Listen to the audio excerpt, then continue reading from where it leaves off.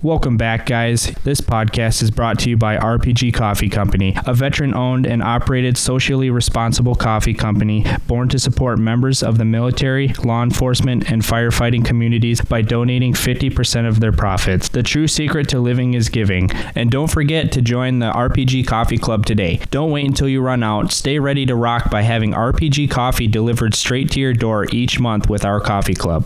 All right, folks, thank you for tuning in to another episode of Bucks of America podcast. I'm your host, Jeff Vance.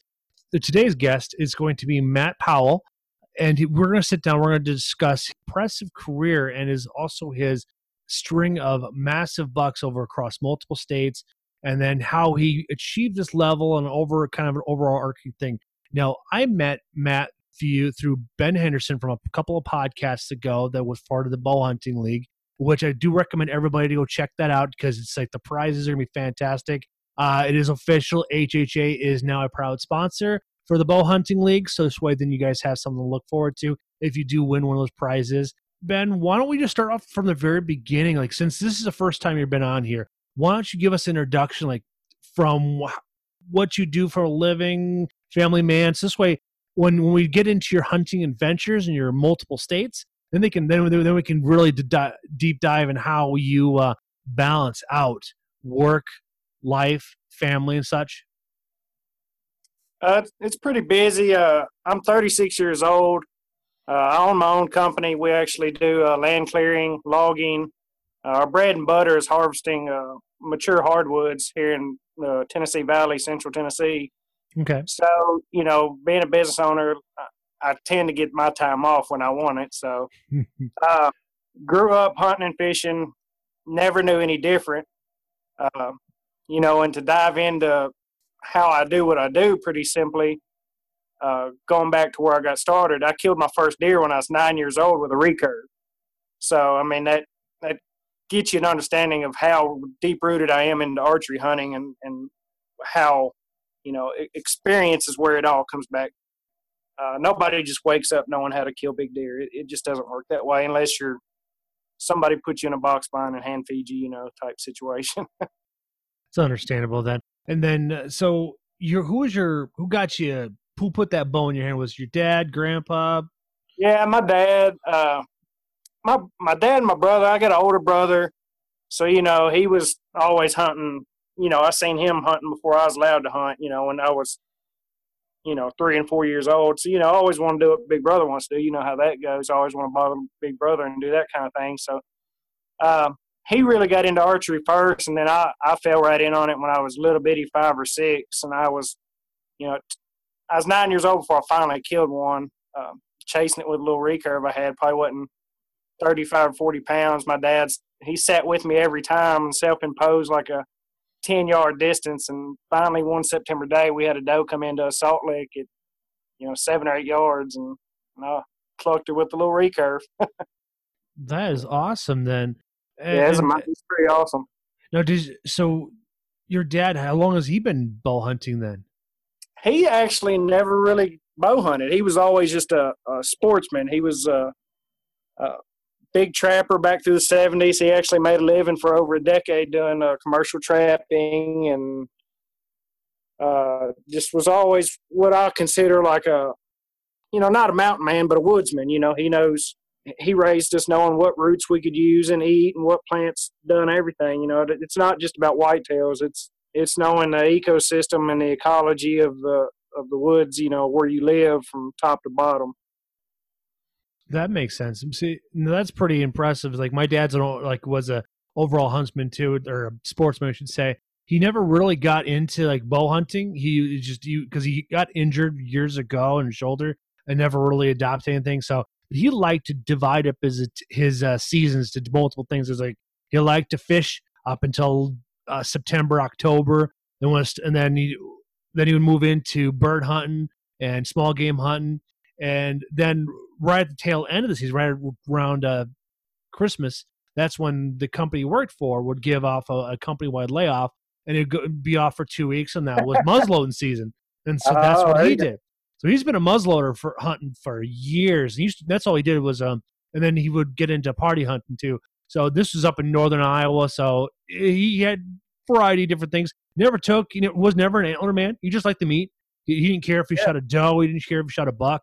He never had the type of competition like he had to get a big monster buck. He liked just being outdoors, and that's what that's where I pulled from him. So now, like, I kind of almost mirror his thing, except for when it comes down to bow season. I do give him a few weekends in October where we'll go out and do some fishing before he puts the boat away.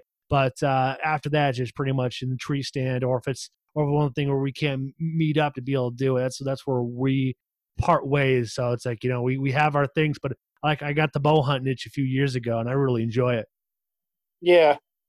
Yeah, I mean, that's kind of like my daddy never really was. Bow hunting is, as far as an older generation, is kind of not a real dominant thing, because there wasn't that many whitetails, to our parents' generation. So it was kind of a small system. My dad was in the South, small game and hounds were the main thing. They run foxes and coons and stuff. And I mean, he's still a big houndsman. He goes to Canada every fall and runs his dogs on bears. And we've been out west after mountain lions before with his hounds. And, I guess that would be the best way to call him, as a houndsman. Very impressive.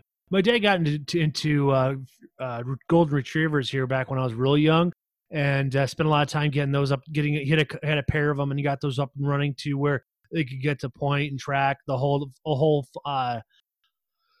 kit and caboodle there. And it's like then his pride and joy. She ended up catching pneumonia, and he had to put her down. He never got back into it again. So it's like he just kind of put that to his side, because I think it kind of hurt him a lot for all the energy he put into it. Oh, it's hard to lose a good dog. Yeah, that was a downside. It was a good dog. It's like it's one of those things where he never really ever got back into it. I don't think he ever recovered from it. So he just sticks to his good old fishing. He's thought about going hunting since he retired, but he just likes just to go out fishing and just hang out and drink beer. I can relate to that occasionally here and there. That's awesome. So then, how long have you had your business? How did you get into like logging and such? It's kind of a long. I've kind of grew up in and out of it. My dad did it quite a bit, off and on, as after he retired and sold his company that he had, and so he kind of just did it as a side thing, something to do once he retired. And I was in high school at that point, so I kind of, did it here and there. And then I went to college. I got a bachelor's of science from the University of Tennessee. Then I went to work for the man, kind of corporation type work, and did that for about 3 or 4 years.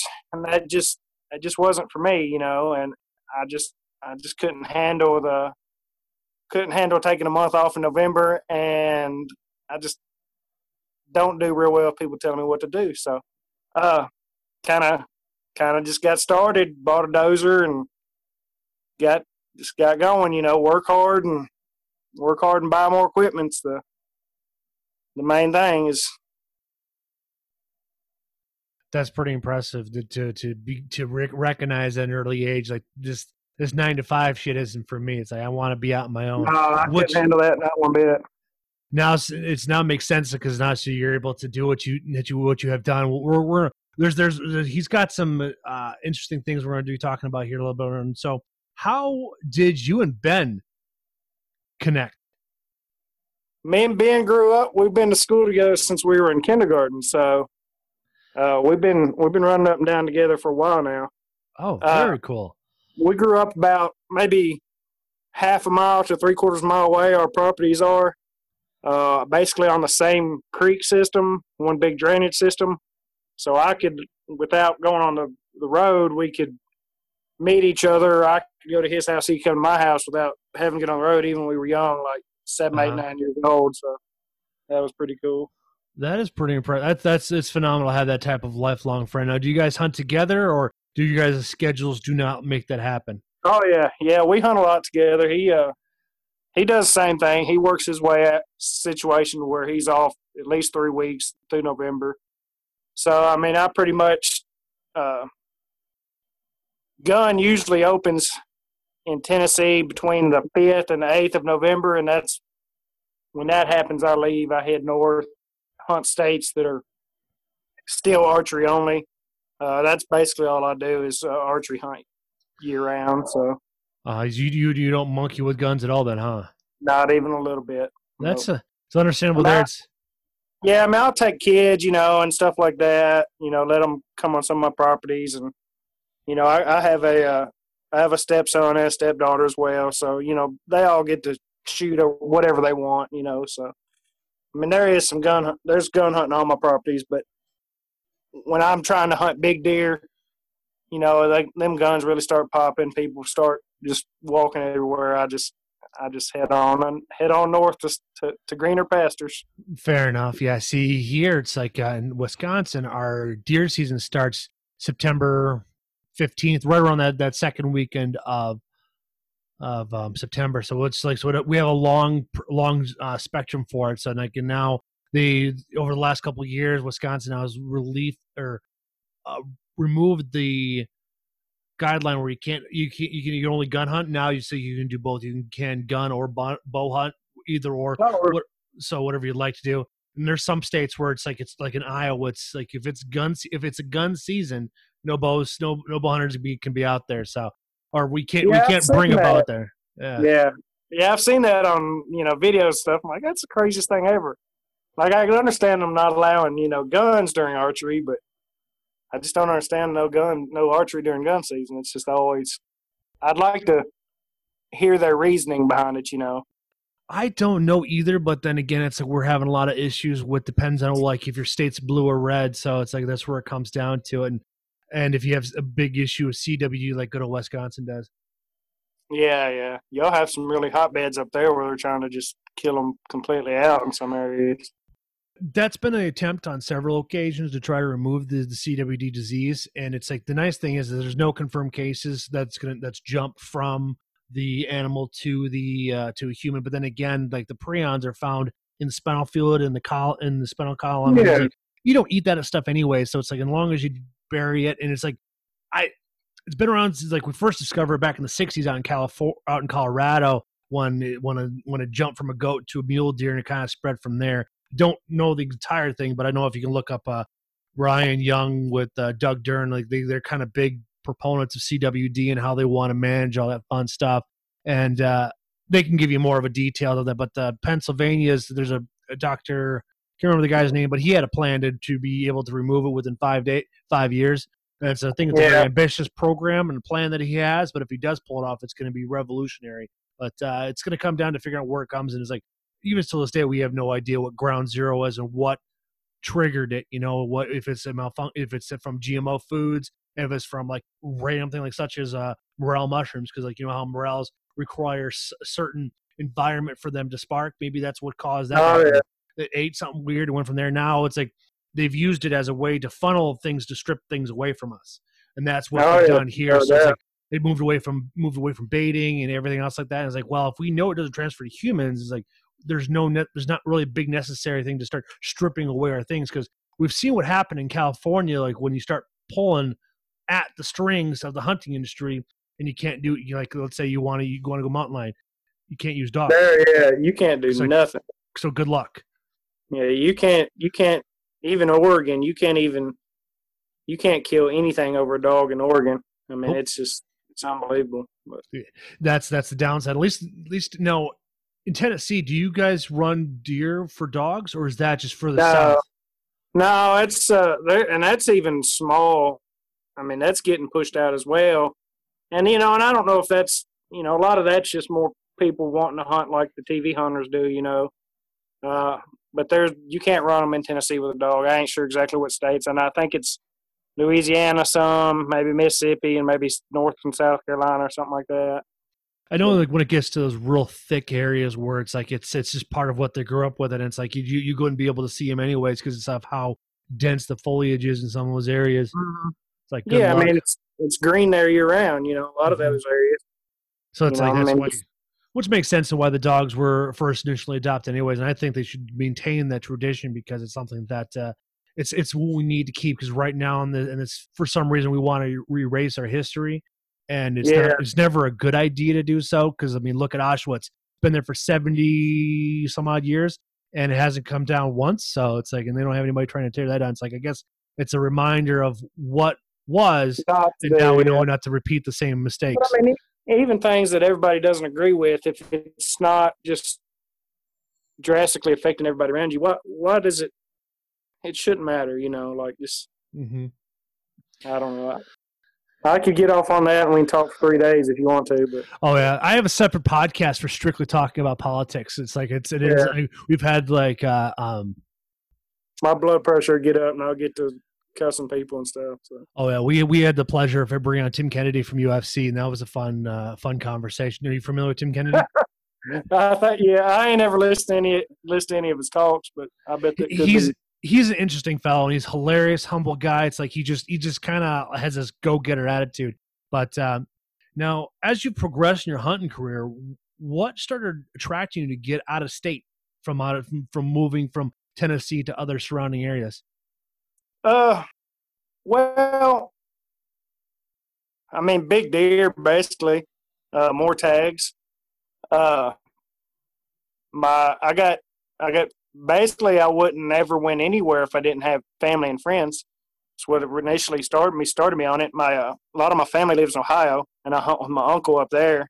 Okay. And I probably started up there probably 12 years ago, something like that. Started hunting Ohio, and then Ben moved to Indiana when his wife graduated college for a job.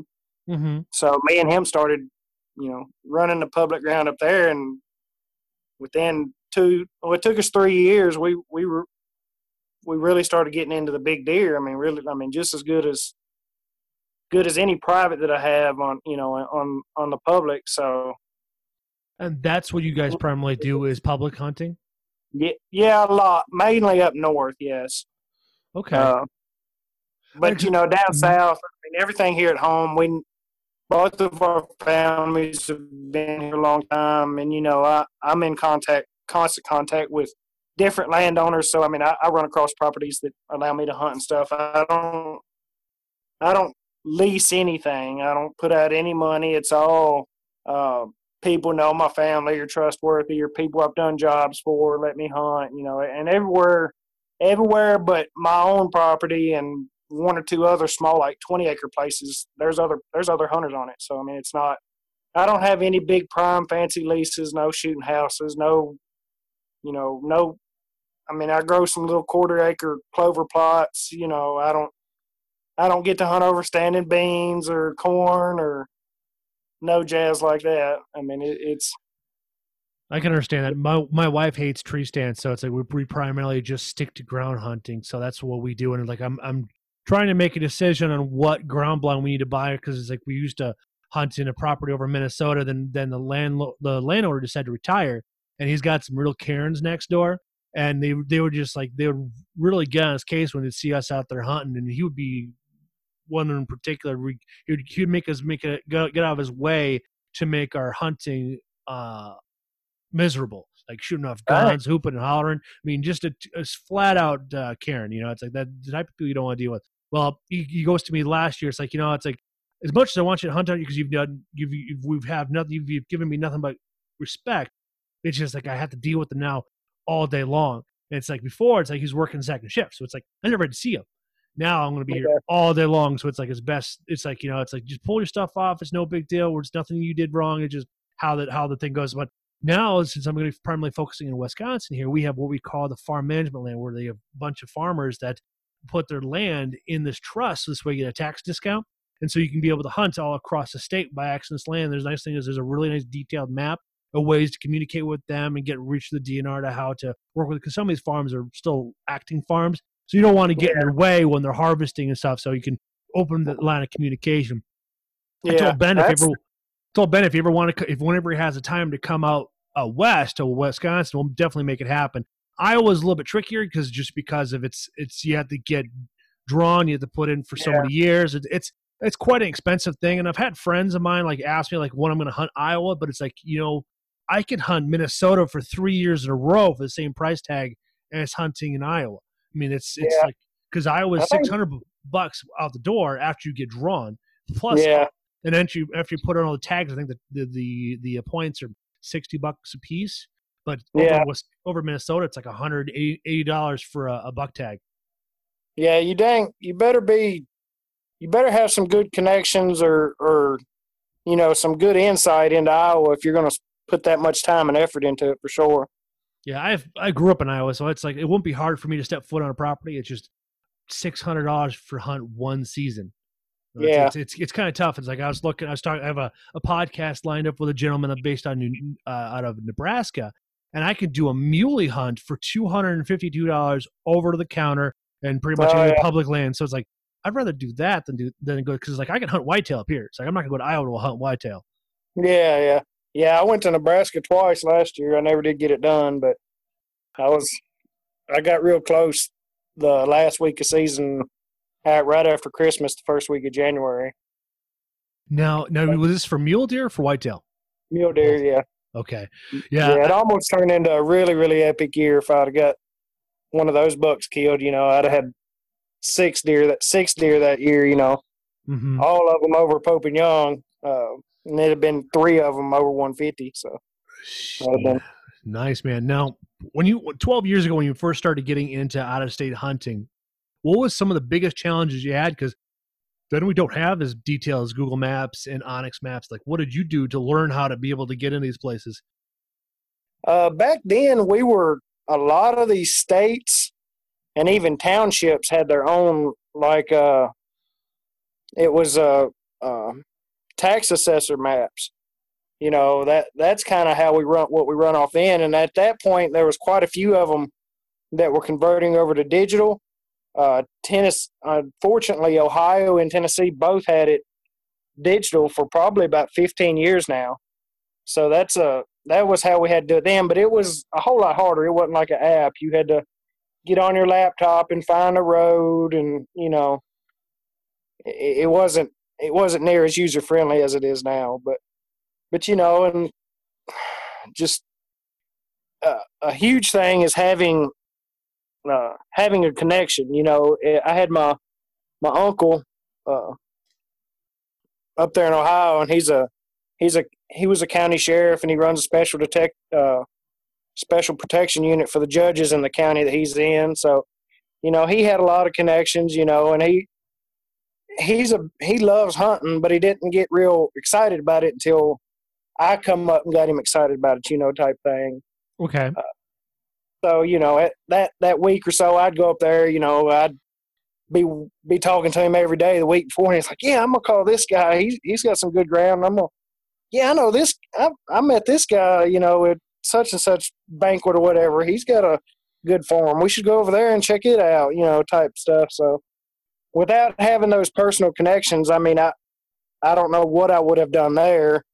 But in Indiana, and then Indiana, Ben was there, and he was putting in some effort. At that point, that's when we started getting the real digital maps, and we could really dissect areas and public ground versus state ground and distance from, find isolated areas. And I would send him cameras and stuff, and he'd hang them all summer, and, along with his cameras, and we would have just tens of thousands of pictures at the end of the summer, to kind of help us, and the main thing we was finding in big mature woods like that up there is where we'd need to find density of deer to find a couple of big deer.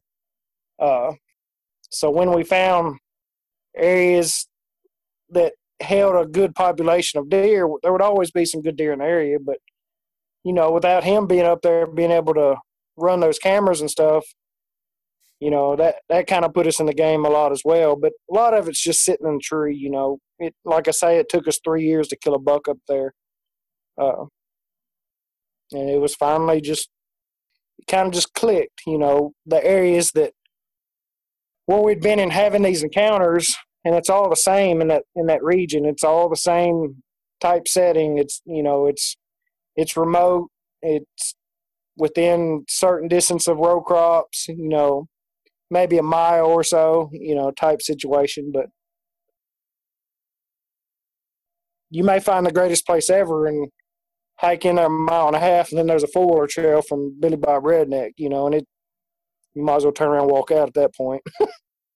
So if you find a human sign that's like an ATV trail or a snowmobile trail, you tend to move away from those areas just because of the traffic, or I'm immediately leaving. Yes, because you just know that you've run into scenarios like when you have a active trail that the deer, anything big is going to be gone. I mean, no, I can't say that because somebody was showing opening day on a dirt road, on a county dirt road or something, but just to have, I'm looking for densities of deer, high populations. So at that point, you got to assume that's not near high human traffic. Mm-hmm. Unless it's, a farmer type setting, where the deer never bothered, but if somebody's riding through on 4-wheeler, bumping deer, pushing them around, you don't have those densities, but come November, deer can walk anywhere, but I'm looking to see a good number of deer so I can, kind of sort through them, I guess would be a way to put it, like I want to see, of course I'm only looking for one, but I'm not going to sit in the tree the next day if I didn't see, 5 or 6 bucks and 10 doe. If I didn't see a good amount of sign and a good amount of deer, I'm not going to stay there. I'm going somewhere different. Okay. I'm not a one tree person. I'll hunt 200 different trees, not 200, but, unless it's at home or I'm seeing a ton of deer, I'm never in the same tree from day to day. Oh, when you're out traveling around. Now, do you use a ground blind or do you use a tree stand? I use a climber. Mainly is 98% of what I use. Just, it makes sense because it's very convenient. So I was like, now I've seen the uptick in the saddle strategies, the saddle tree stands. Are you going to work your way into that? I have my Ben is actually. I'm doing research. He's actually doing some product research. He's actually got some on order. I don't know. I've hunted. I've had some guys hunt with them. Come up from Alabama and film me last year. On what we have early velvet hunt here in Tennessee. It's the last weekend of August. It's just a 3-day hunt, and he come up from Alabama and film me. He's actually got a small podcast and stuff as well. But and I just wasn't impressed with it, the speed and quietness of it like I would think. But a lot of guys over the years, they've put their sticks on their back and lock-ons, and I've just never got into that either. I'm not really built for it. I'm a kind of a short guy, kind of a big guy, so I just don't think saddles fit my butt real well. Yeah, I can understand. My thoughts were just like you'd be sitting in there and all of a sudden you switch and like you start losing circulation in a thigh or something like that, and just like it's going to be a long day. You're gonna have some angry emails hit you now over saying something about saddles. Them saddle guys, they're as defensive they can get about them. Oh, they get a little pretty princess. They can get a little sand in their vagina a little bit. I don't care. Hunt however you want to hunt. I don't care if you. It's legal to sit in a pickup truck in Tennessee if it ain't running. If you can kill a big deer out of that, go ahead. It ain't my property. It ain't my tag. Do what you want. But oh yeah, 100%. Yeah, just get after it the way you see it. Everybody's so damn sensitive these days. So now, what's the state that you haven't hunted yet? What do you mean? Like, is there a state that you haven't gone and hunted a whitetail in yet? Because I have a couple of questions I want to ask you based off of your response. I hadn't been to Iowa. I haven't hunted Illinois. There's a lot I don't hunt. I kind of got my, I've kind of got my set cycle. I'm breaking out a little bit the last 2 years heading west after mule deer. Mm-hmm. But, I got my locations. I have, places that I know. So I kind of get this little schedule set, based on when gun seasons are and what I think, how the rut's progressing, I guess, Fair enough. So, and I try to stay within 5 or 6 hours of home too. You get much more than that. Understandably me, so. it's hard. So my question is regarding, like, let's say you're going to go hunting Illinois, you're going to go hunting onto public land. What is the first thing you look at when you're on Google Earth on a piece of property? Terrain. I mean, terrain. I want to see what the terrain is like first. Typically I'm hunting. Actually, 100% of my hunting is done in rolling hill type settings, timber hollers, creek bottom, creeks, river systems. None of the whole, no flatland, swamps. Hardly any of that. Yeah, because my experiences, I've never seen most of the big bucks I've ever seen. They're always in a valley or some way like this, something that's protected on more than one side. Yeah, so I mean, then I start. At that point, I'll look at, figure out my terrain. Of course, I'm going to pick what I know.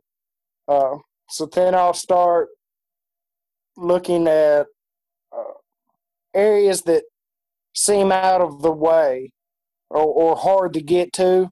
Okay. Something that has a barrier. Maybe the entrance to the public ground is at the bottom of the hill. So and you've got to go all the way to the top. So I'll go all the way to the top, down the next valley, and over to the next hill. That type of situation. Anything that's hard. People don't like hard. So, I mean, even water, if I got to haul in my kayak or chest waders or something to get across, or maybe even I've had good success on public properties where the back of it is you really can't walk to, but you gain access. Maybe if it ain't nothing but a house or a 5-acre lot or something. You talk to that landowner, work out something with them to enter from that direction. Mm-hmm. I've had good access like that, good success.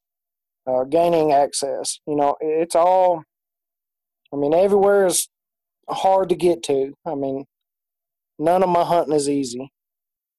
Makes sense. When I'm on public ground anyway. Makes sense, because the pictures you've sent me throughout the week here, you got some impressive animals that you shot. Now, is 2019 been your best year this far with 5 bucks, 4 states? Size average, yes. I killed 6 one year, but my average size wasn't that high. Like, what do you mean by you talking body weight, or you're looking at the rack?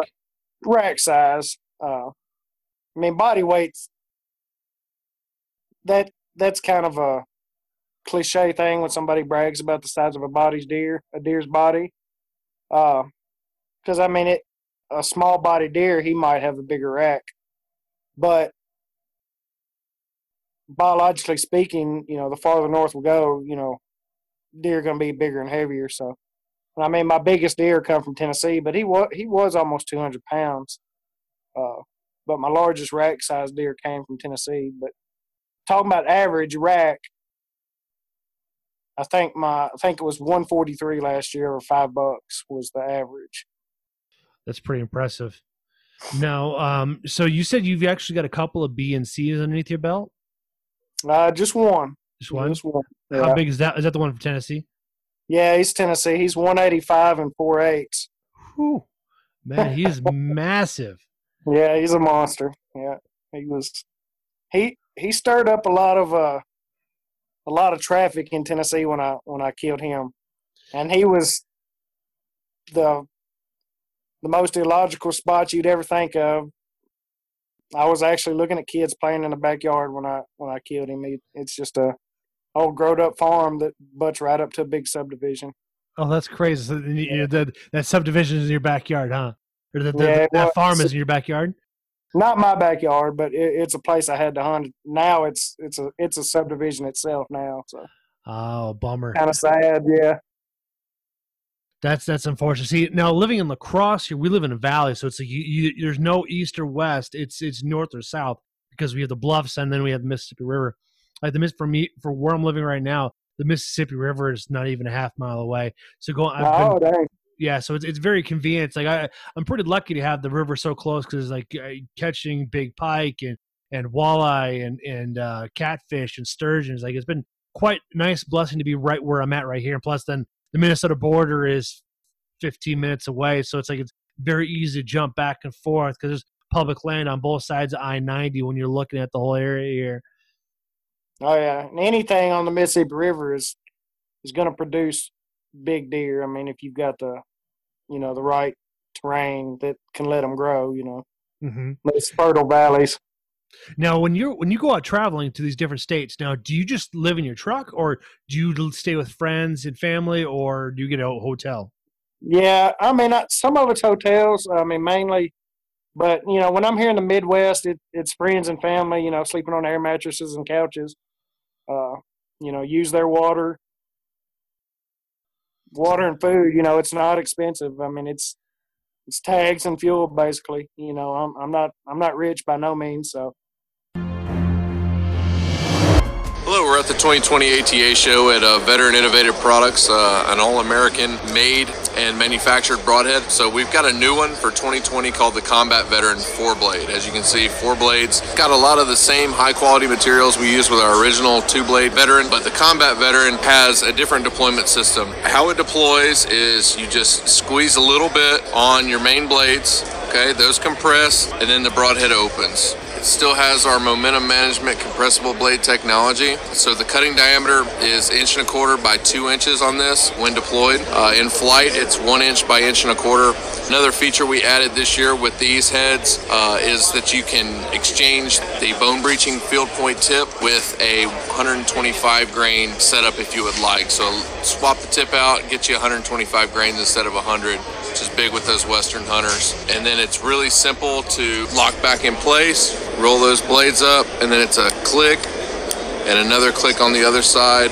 It's completely set in, will not prematurely deploy, will not rattle free, solid containment, 100% deployment every time. So we made a lot of good adjustments and refinements to it to make sure that it's guaranteed to deploy every single time. So that's what's new for VIP this year. That makes sense though. It's because I was like, I've seen people go all out and they deck out the truck and they redo their topper and they make it all nice, quarters, stuff like that.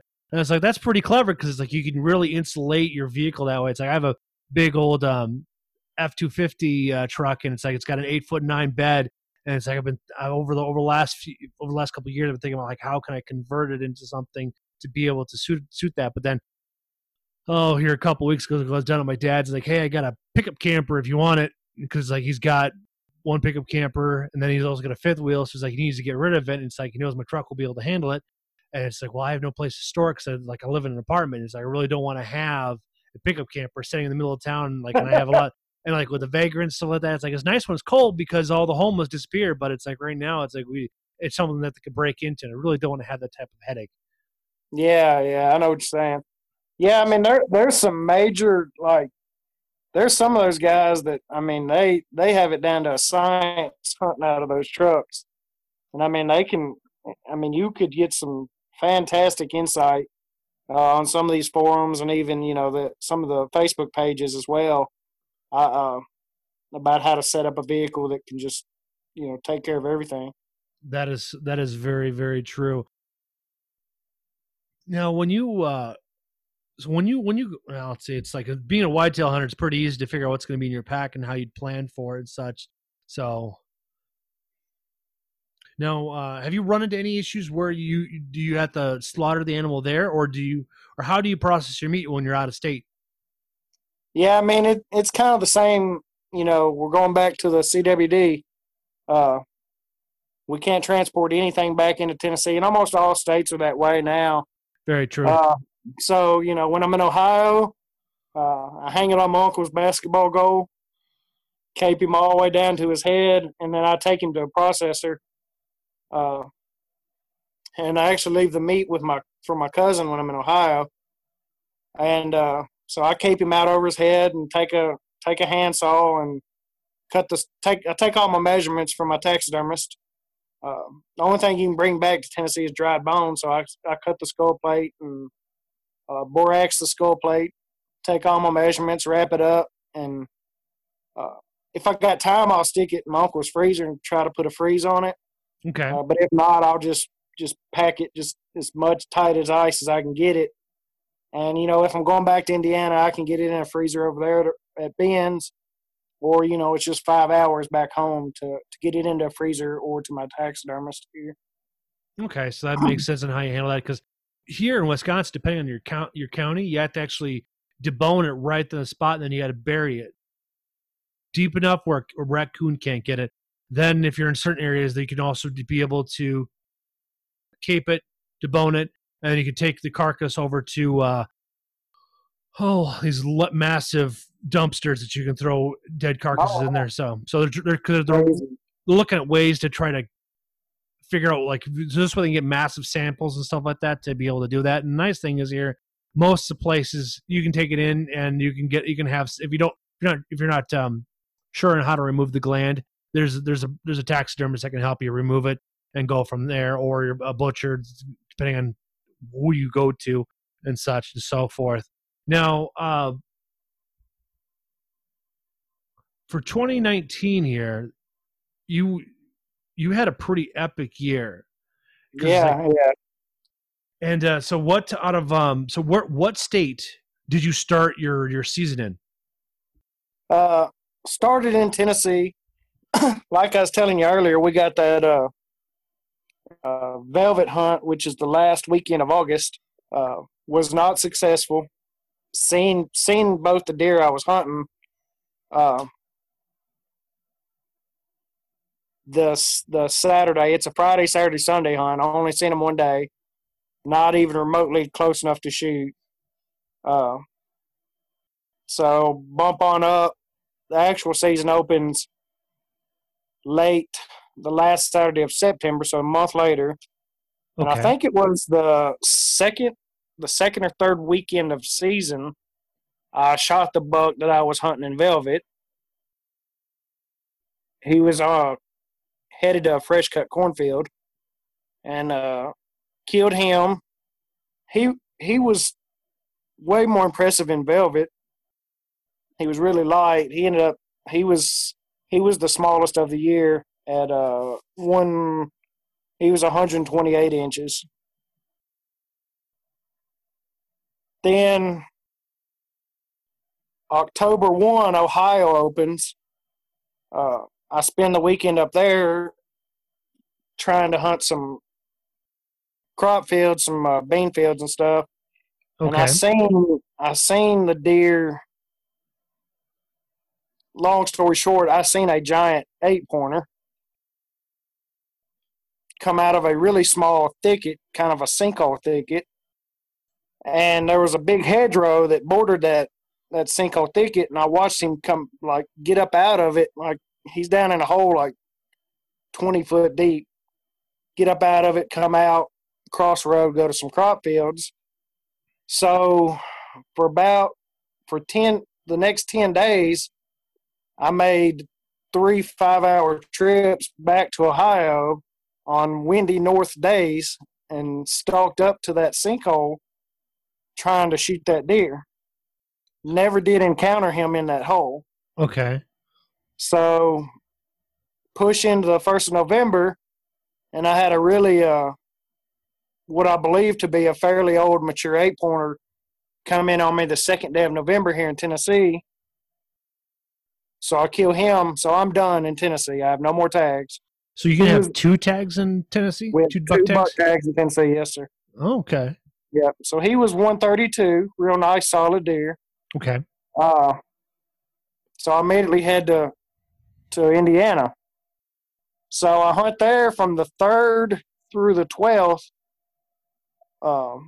just grinding. I mean, straight up grinding, all day sits.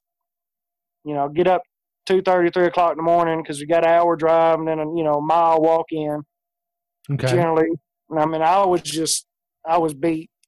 And then the afternoon of the 11th, I got in on a ridge, slide off this. I mean, it's almost a sheer bluff, down to this creek bottom, and it's a pretty good sized creek bottom valley, you know, maybe 50 acres, something like that.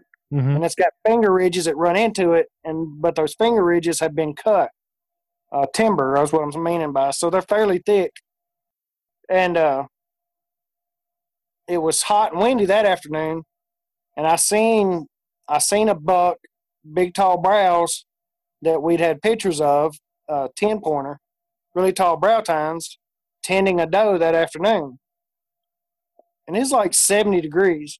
And we had a big major cold front come in that following night, rained all night and all morning.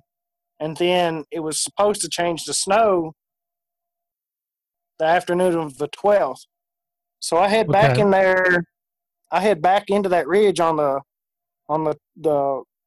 middle of the day on the 12th. Had a tree umbrella, my rain gear, all that stuff. And I mean, when I say it's raining, it is raining. It's pouring. It's miserable.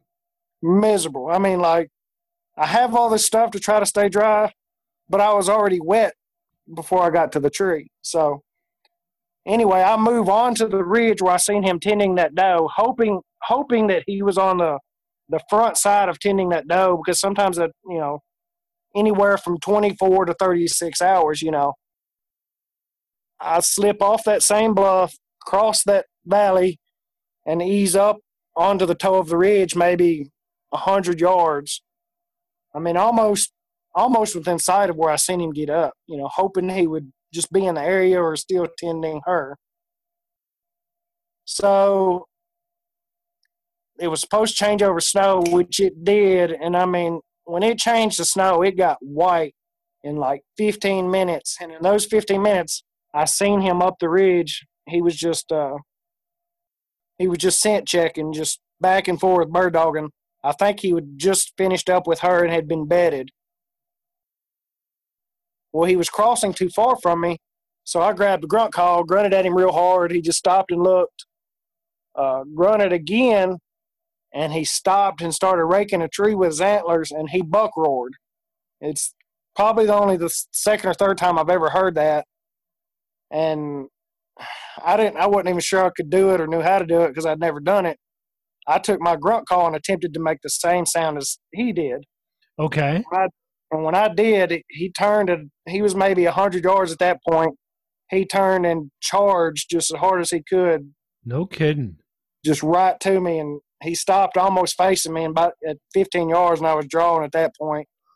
And I buried the pin on the corner of his shoulder, and the arrow stuck in the ground, come out his back rib on the other side. Oh, that's awesome. That is fantastic. Yeah, he made it about 20 yards and just dead. Double lung gunner? I'd hunted so hard those, 10 days. I mean, I was just beat. I mean, I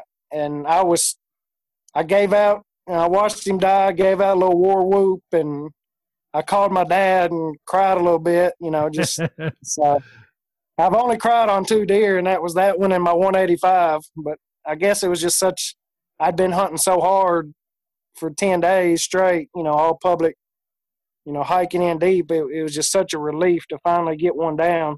That was that. And the very next day, took care of him and everything, and I drove to Ohio.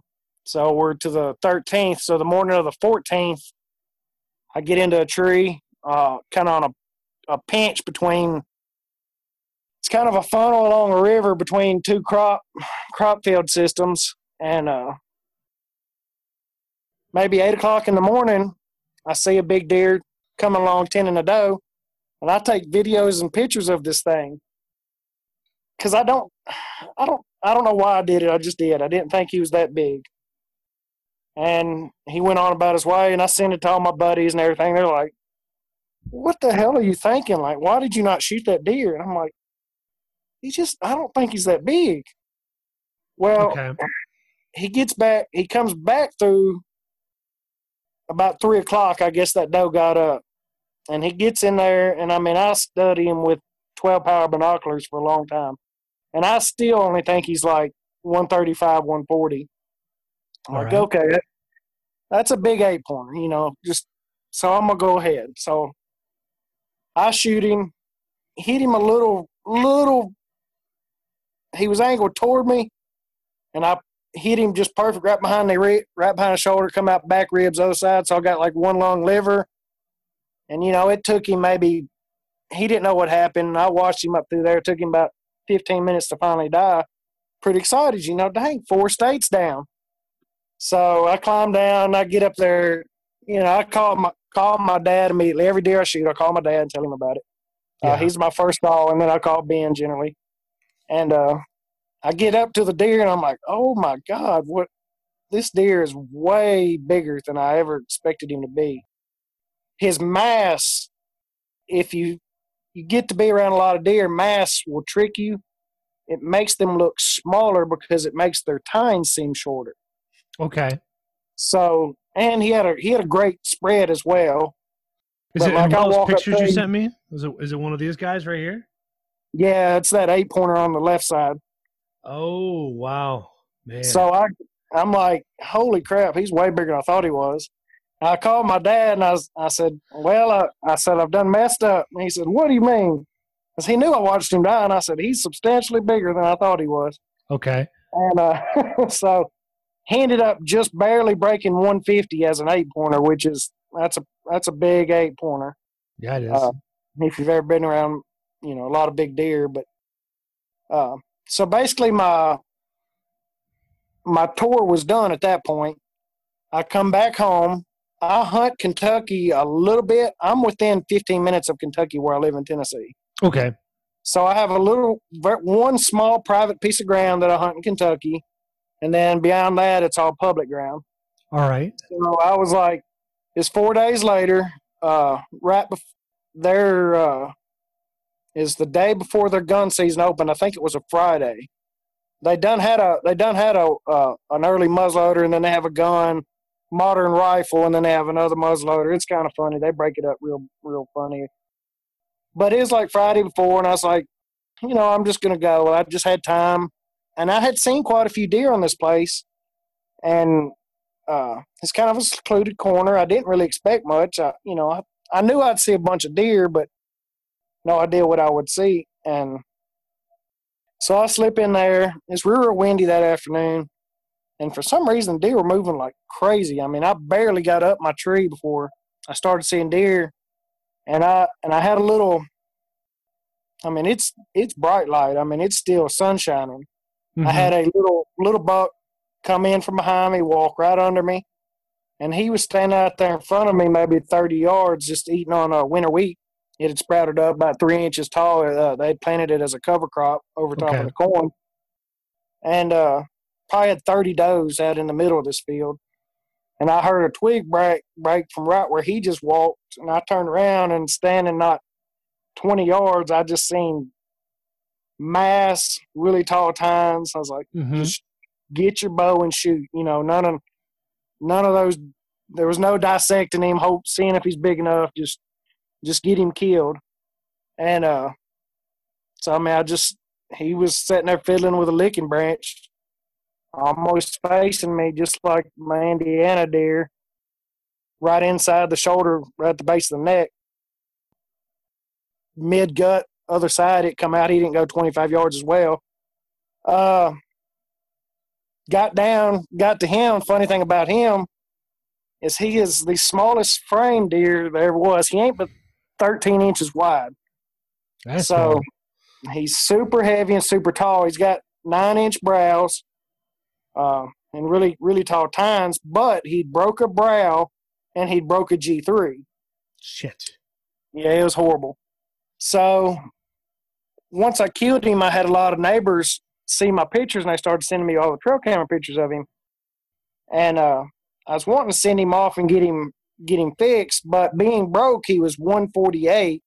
Okay. And with what he broke, he would have broke 160. So Jesus, that's pretty. Yeah. So that's pretty awesome. So within 7 days of each other, I kill, 3 150 kind of plus deer, just bang, bang, bang. So it was pretty amazing week. That is pretty amazing. Now, when you travel, what do you use for an arrow setup? Heavy. Heavy? Like you talking 600, 700? No, not extremely. I want some speed. I don't want crazy drop. I stay around that 500 mark. I think I'm at 520 right now. But I shoot an 80 pound. I shoot 80 pounds. At 29-inch draw. So Okay. I mean, I got some hump. I got some speed as well. And you can get too heavy to where you don't have no discretion on your yardages. If a deer's standing at 40 and takes a couple of steps, if don't rearrange him, if you're too slow, you're gonna shoot under him if you don't drop into it type situation. So so I like a really good balance. I want some speed, but I want some weight. I don't want to be too light. Some people crucify me. I shoot a big expandable, but I have the weight and the speed to get that penetration. Like I say, I mean, I shot. The Tetra was the first sight that we introduced the infinite adjust system on the front end. With previous sights, we had what we call a hopscotch or plug-and-play type of scope housing, where you had to bolt the scope housing to the frame to find the correct location. The Tetra changed that with the infinite adjust system. So now, when you sight in your 20-yard mark, you can really fine-tune by sliding the whole scope housing up and down in this channel system. That's probably one of the biggest features to the Tetra. Another key feature of the Tetra is Ninja Star yardage wheel. Getting a better hold on the yardage wheel, especially when you're hunting and you have heavier gloves on. The Tetra does have 100-yard capabilities with the yardage tape, and that's to the yard. A couple other key features of the Tetra is you get both third and second axis for even more precision. But one of the key features as far as looks goes is we've updated the front end or the housing of the Tetra. So now you have a brighter, larger scope ring, which helps with peep alignment, as well as a built-in scope level, which is just more secure. The Tetra is available in a fixed frame bracket with 3 different mounting locations, as well as a dovetail or tournament edition, so you can adjust the distance that the scope housing is away from your bow. And the Tetra is also available in 3 different scope housing sizes. You get an 1 5/8, an 1 3/4, as well as a new 4-pin multiple pin head. All the heads are interchangeable. All the Tetras are compatible with any of our accessories. For more information, you can visit our website at www.hhasports.com. 2 of those bucks I've explained to you were almost facing me, and both arrows blowed through the deer, back ribs, back gut. So, I mean, I have. What broadhead are you? What broadhead are you using then to actually deliver that kind of damage? I like a 3-blade NAP Spitfire Max is what I've probably been shooting for the better part of a decade now. Okay. I've had really good luck with them. Yes, I can bend blades, but I don't ever break one. Mm-hmm. I don't tend to, so I mean, I was on the quest to find a big expandable that would meet my standards about a decade ago, about 10 years ago. And I mean, at that point, I was just got out of college, single, just killing the fire out of deer. I mean, I was killing 15, 20 deer a year every year with my bow. Jesus. So, yeah. So I was testing broadheads, and obviously that's what ended up passing my test was those Spitfires. So now, when you're talking 15 deer a year, it's a combination of, now is this multiple states, different, both bucks and does? Multiple states, yeah. I mean, still $4 or $5, $3 to $5, but then does. We're allowed a lot of does in Tennessee, so I mean, I got a bunch of different properties, and we got a high population deer, and I just love hunting deer. And I mean, I got people that want them, people that eat them. I eat a ton. I mean, all my family eats it. I mean, nothing goes to waste. I probably make 60 pounds of breakfast sausage every year, 100 pounds of burger. You know, we make salami, sausage. I mean, it gets used. That's We rewarding. even got a neighbor who's got a little dog that can only eat meat, so I always kill them a doe every year and take it up there. And they're like the most liberal people there ever was until their little dog needed nothing but red like deer meat's the only thing it wasn't allergic to, and they started accepting hunting once that dog got that way. But it's pretty funny. That's awesome. I love converting those liberals. It is fantastic. Yeah. So that's my hot tip. If I can follow Steve Rinella, kill some deer. That moment of truth. I don't ever remember having a big deer within range and not killing him. I say that I lie. I have shot 2 that I did not kill, but you know, at that moment of truth, to make that happen, even in high stress situations, you got to force it through a hole. You know, you need to kill some deer. Me and Ben preach that all the time to on our page and even to, you know, friends and stuff. Shoot some deer, kill some does. You know, if that guy who's hunted 5 years and, you know, he shot 1 buck 4 years ago and he finally has a Boone and Crockett walk up on him and he just whiffs it and shoots right over his back at 25 yards. It's because he lost it. He hasn't experienced that situation before. And I mean, it's the same whether it's a doe or a buck. It's the same process. You know, you draw anchor, spot, you know, check your flight path, execute the shot. You know, it doesn't matter what it is. You know, you've got to make it happen, whether it's a doe or a Boone and Crockett.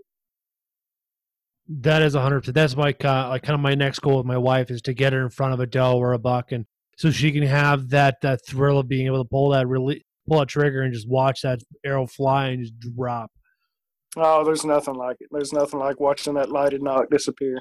Oh, 100%, 100%. It's like I shoot veteran IP, and when I shot my buck, it's like if I had maybe 30 or 40 grains heavier, it would have been a complete pass through. The blades open, went up with no problems. But when the buck came in for me, it's like, you know, some people get that adrenaline dump. It's like it didn't affect me as much as I thought it would. Because I've shot deer in the past through shotgun.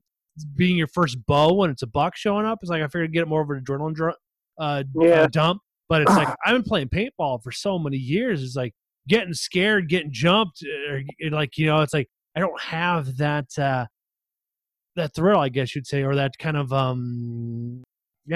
essentially comes down to the adrenaline dump. I just don't have it anymore. Yeah.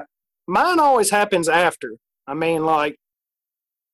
get excited and shoot does, you know, it's always more exciting on a big deer, but I've just done it so long. And so, you know, but I mean, once I know that's happened, it's success, whether he runs out of sight or, you know, if I watch the arrow hit, I know I've done it. I mean, I got to turn around and hang on the tree. I'm going to fall out, you know. It's still exciting. It's special when you're just yipping and hollering. Like, now, do you do the whole wait thing where you shoot the buck and then you wait and hopefully a doe comes bounding out? I mean, it just depends on where I'm at. You know, if I'm a mile and a half back in on some public, I have no want to shoot a doe. You know, it's twice the work if you're by yourself. Yeah, I mean, I'm not even by myself, but you know, most WMAs, you're not allowed an ATV. You know, it's just not worth it, especially when I can kill, you know, basically unlimited does in Tennessee and drive right up to them on a full. You know, I got plenty of meat here. I can see that right there for you. Now, is there any advice or any mistakes you want to share with the audience? Learn your trees. Trees are huge, and you know, because they're in my type situation, because that's your primary food sources generally. All white oaks aren't created equal. Just because it's a white oak doesn't mean anything. Historical data is huge. Something that's happened every year for the last 5 years becomes a pattern, becomes a successful pattern. You know, if you've run cameras and, you know, every year the 9th of November, you start picking up big deer on that camera. There's something to it, you know. But, you know, even if you walk a 100-acre white oak flat on top of a huge ridge in central Indiana, and there's tens of millions of white oaks, there will be 2 or 3 trees on that white oak flat that looks like hogs have been under it. Okay. Just rooting and digging. It's something about certain trees have less tannin, and tannin is an acid that gets in the acorn itself, and it gives them a different flavor. Mm-hmm. That's even been proven on commercialized chestnut trees. There's certain ones who people know in their grove are better tasting than the rest of them. Okay. That's good to know, because now we don't have a hog problem here in Wisconsin, knock on wood, nor do we have it in Iowa. And Illinois has been pretty good at keeping things on wraps on that. Yeah, I'm not necessarily saying it was hogs, but I'm saying like the deer will have it rooted up. Like so much, like they were preferring that tree so much that you can tell, like a huge, like it's, you know, deer crap everywhere. Mm-hmm. You know, there will be 3 or 4 trees in that 100-acre block that are really getting after it. You know, and if you know where those deer are bedding and you can get on the wind system, I mean, it's just like a food plot. They're going to be in there before dark 90% of the time. Makes sense. Now, does Tennessee have a hog issue out there or not? Wild hogs? They are, but it's east and south of me. I don't have any primarily here. I mean, maybe 2 counties away, there's some woodlands that are big enough, but basically around me, we're small wood lots, drainage systems, and type stuff like that. I don't think they would ever be able to establish here without, you know, farmers and, you know, the state agency, you know, killing them out type situation. I gotcha. That's nice to know that you don't have to deal with that issue like Arkansas and Texas and Missouri and such. They're bad in some places. I mean, I know they're bad. I like hunting them. I mean, we go to Arkansas every year and fire down on them, you know, kind of like shooting rats. But that's what everybody's told me. It's like once you start seeing them pop up, it's like you just don't let off the finger off your shotgun or whatever you decide to bring out with you. Yeah, they're a pretty amazing creature. They're not going nowhere. They're about like a roach. They do not die. They reproduce quickly and rapidly and the whole thing.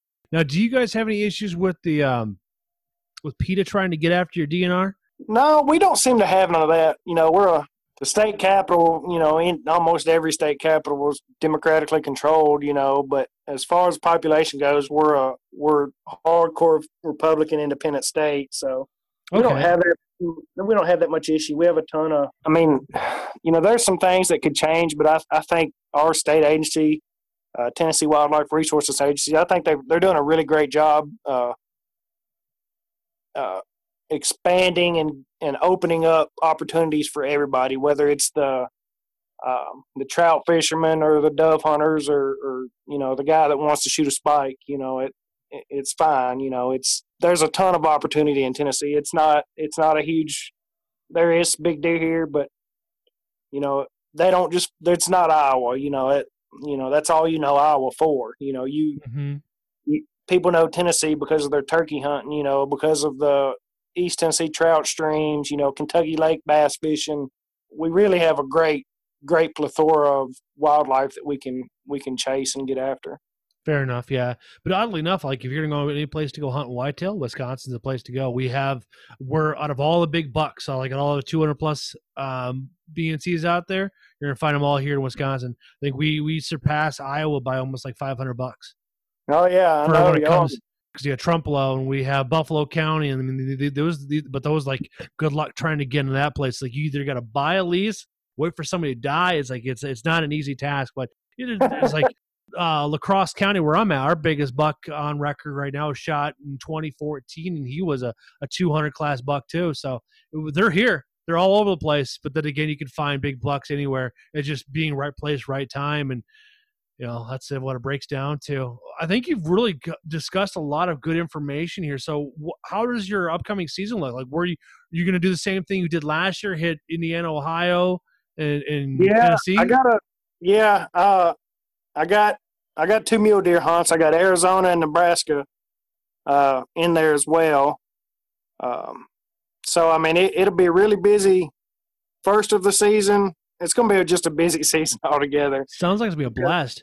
Yeah, because I got the velvet hunt. That's the last weekend of August. And then we got the very following week is opening week in Nebraska, so I'll try to be there for that. I'm not 100% sure I'll make that. Kentucky opens that very following the first Saturday of September. I mean, it's just bang, bang, bang. And it all amounts to whether I can find a good deer on a food source, whether I even try to hunt Kentucky, you know. Yes. So if not, I'll work a whole lot through September into October. But come about Halloween, we close the doors till about Thanksgiving, and I go wherever the deer lead me. So then when do you head out to Arizona then? That'll be I think it's the 11th of January.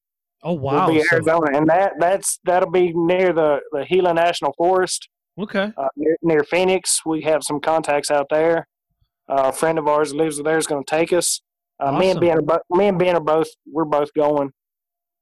And that's typically about when they're rutting out there. So that's our main reason, you know, is we take November into January. So, you know, 100%. What more could you want?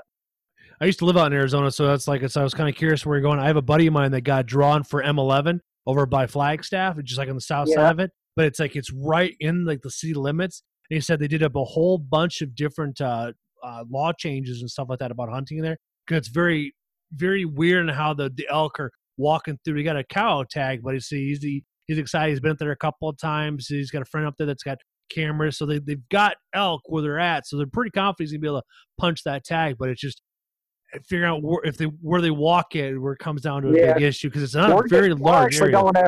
We're actually going to be mule deer hunting.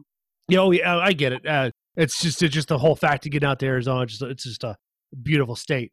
Yeah. Oh yeah, I can't wait. I've never hunted any high desert type situations, so I mean it's going to be beautiful. I'm sure, you know, just totally different. Yeah, just make sure you wear quiet and comfortable shoes is essentially what it breaks down to. Yeah. Spend some money, have some good shoes. Yeah, because it's very rocky terrain up in that area, and so you want something that's going to be quiet, easy, lightweight to get around, but something warm enough for to keep your feet from freezing. Yeah, it's still going to get cold. Yeah, one of our sponsors for the Bow Hunt League is Irish Setter and Red Wing, so I imagine I can get them to hook me up with something good. Oh yeah, it's exactly. Just take your boot up, stick it right in front of it. It's like, look, this is what I used.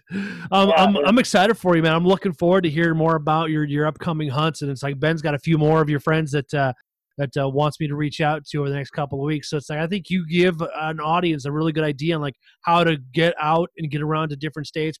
Cool thing is like utilize the bow hunting league. I'm sure there's plenty of friends in there that you can meet that can help you out in different areas and such. I mean, I'm glad I got to meet Ben and have a chat with you guys. Yeah, I mean, I know Ben talked about it, but that's the whole reason the league come about is for networking capabilities. You know, none of us are rich, so I mean, we've all got families and responsibilities, and you know, mortgages, and you know, everything. So, if you got a buddy who lives in Missouri that you know will let you come hunting, and you got great fishing in Florida, or you know, swap hunts out, you know, whatever. You know, it's just a network. I mean, that's the biggest part of it is because 90%, you know, hunting's becoming a rich man's game. And, you know, if you don't have those connections and networks, I mean, you're going to get pushed out, and you're going to limit yourself sometimes to unproductive public ground, you know, unless you have that time and money to travel. Get friends, you know. Friends in high places. That's essentially it. I'm going to be having Jeff Helmers on my pod cabin there because he's like the only way we're going to be able to do it because he's such a busy person. But I'll send you some pictures of his successes to land. His daughter shot. She's 15 for 15 years in a row. We're capitalizing on a buck in the last 5. Been 180 class bucks. Good, great. Oh yeah, they're savages. If I can figure out how to turn this camera around, I know we're kind of over with. I'll give you a little walkthrough and see. Yeah. All right. Thank you, everybody, for tuning into the Bucks of America podcast. And then this will be out in a couple of weeks. We'll talk to you soon.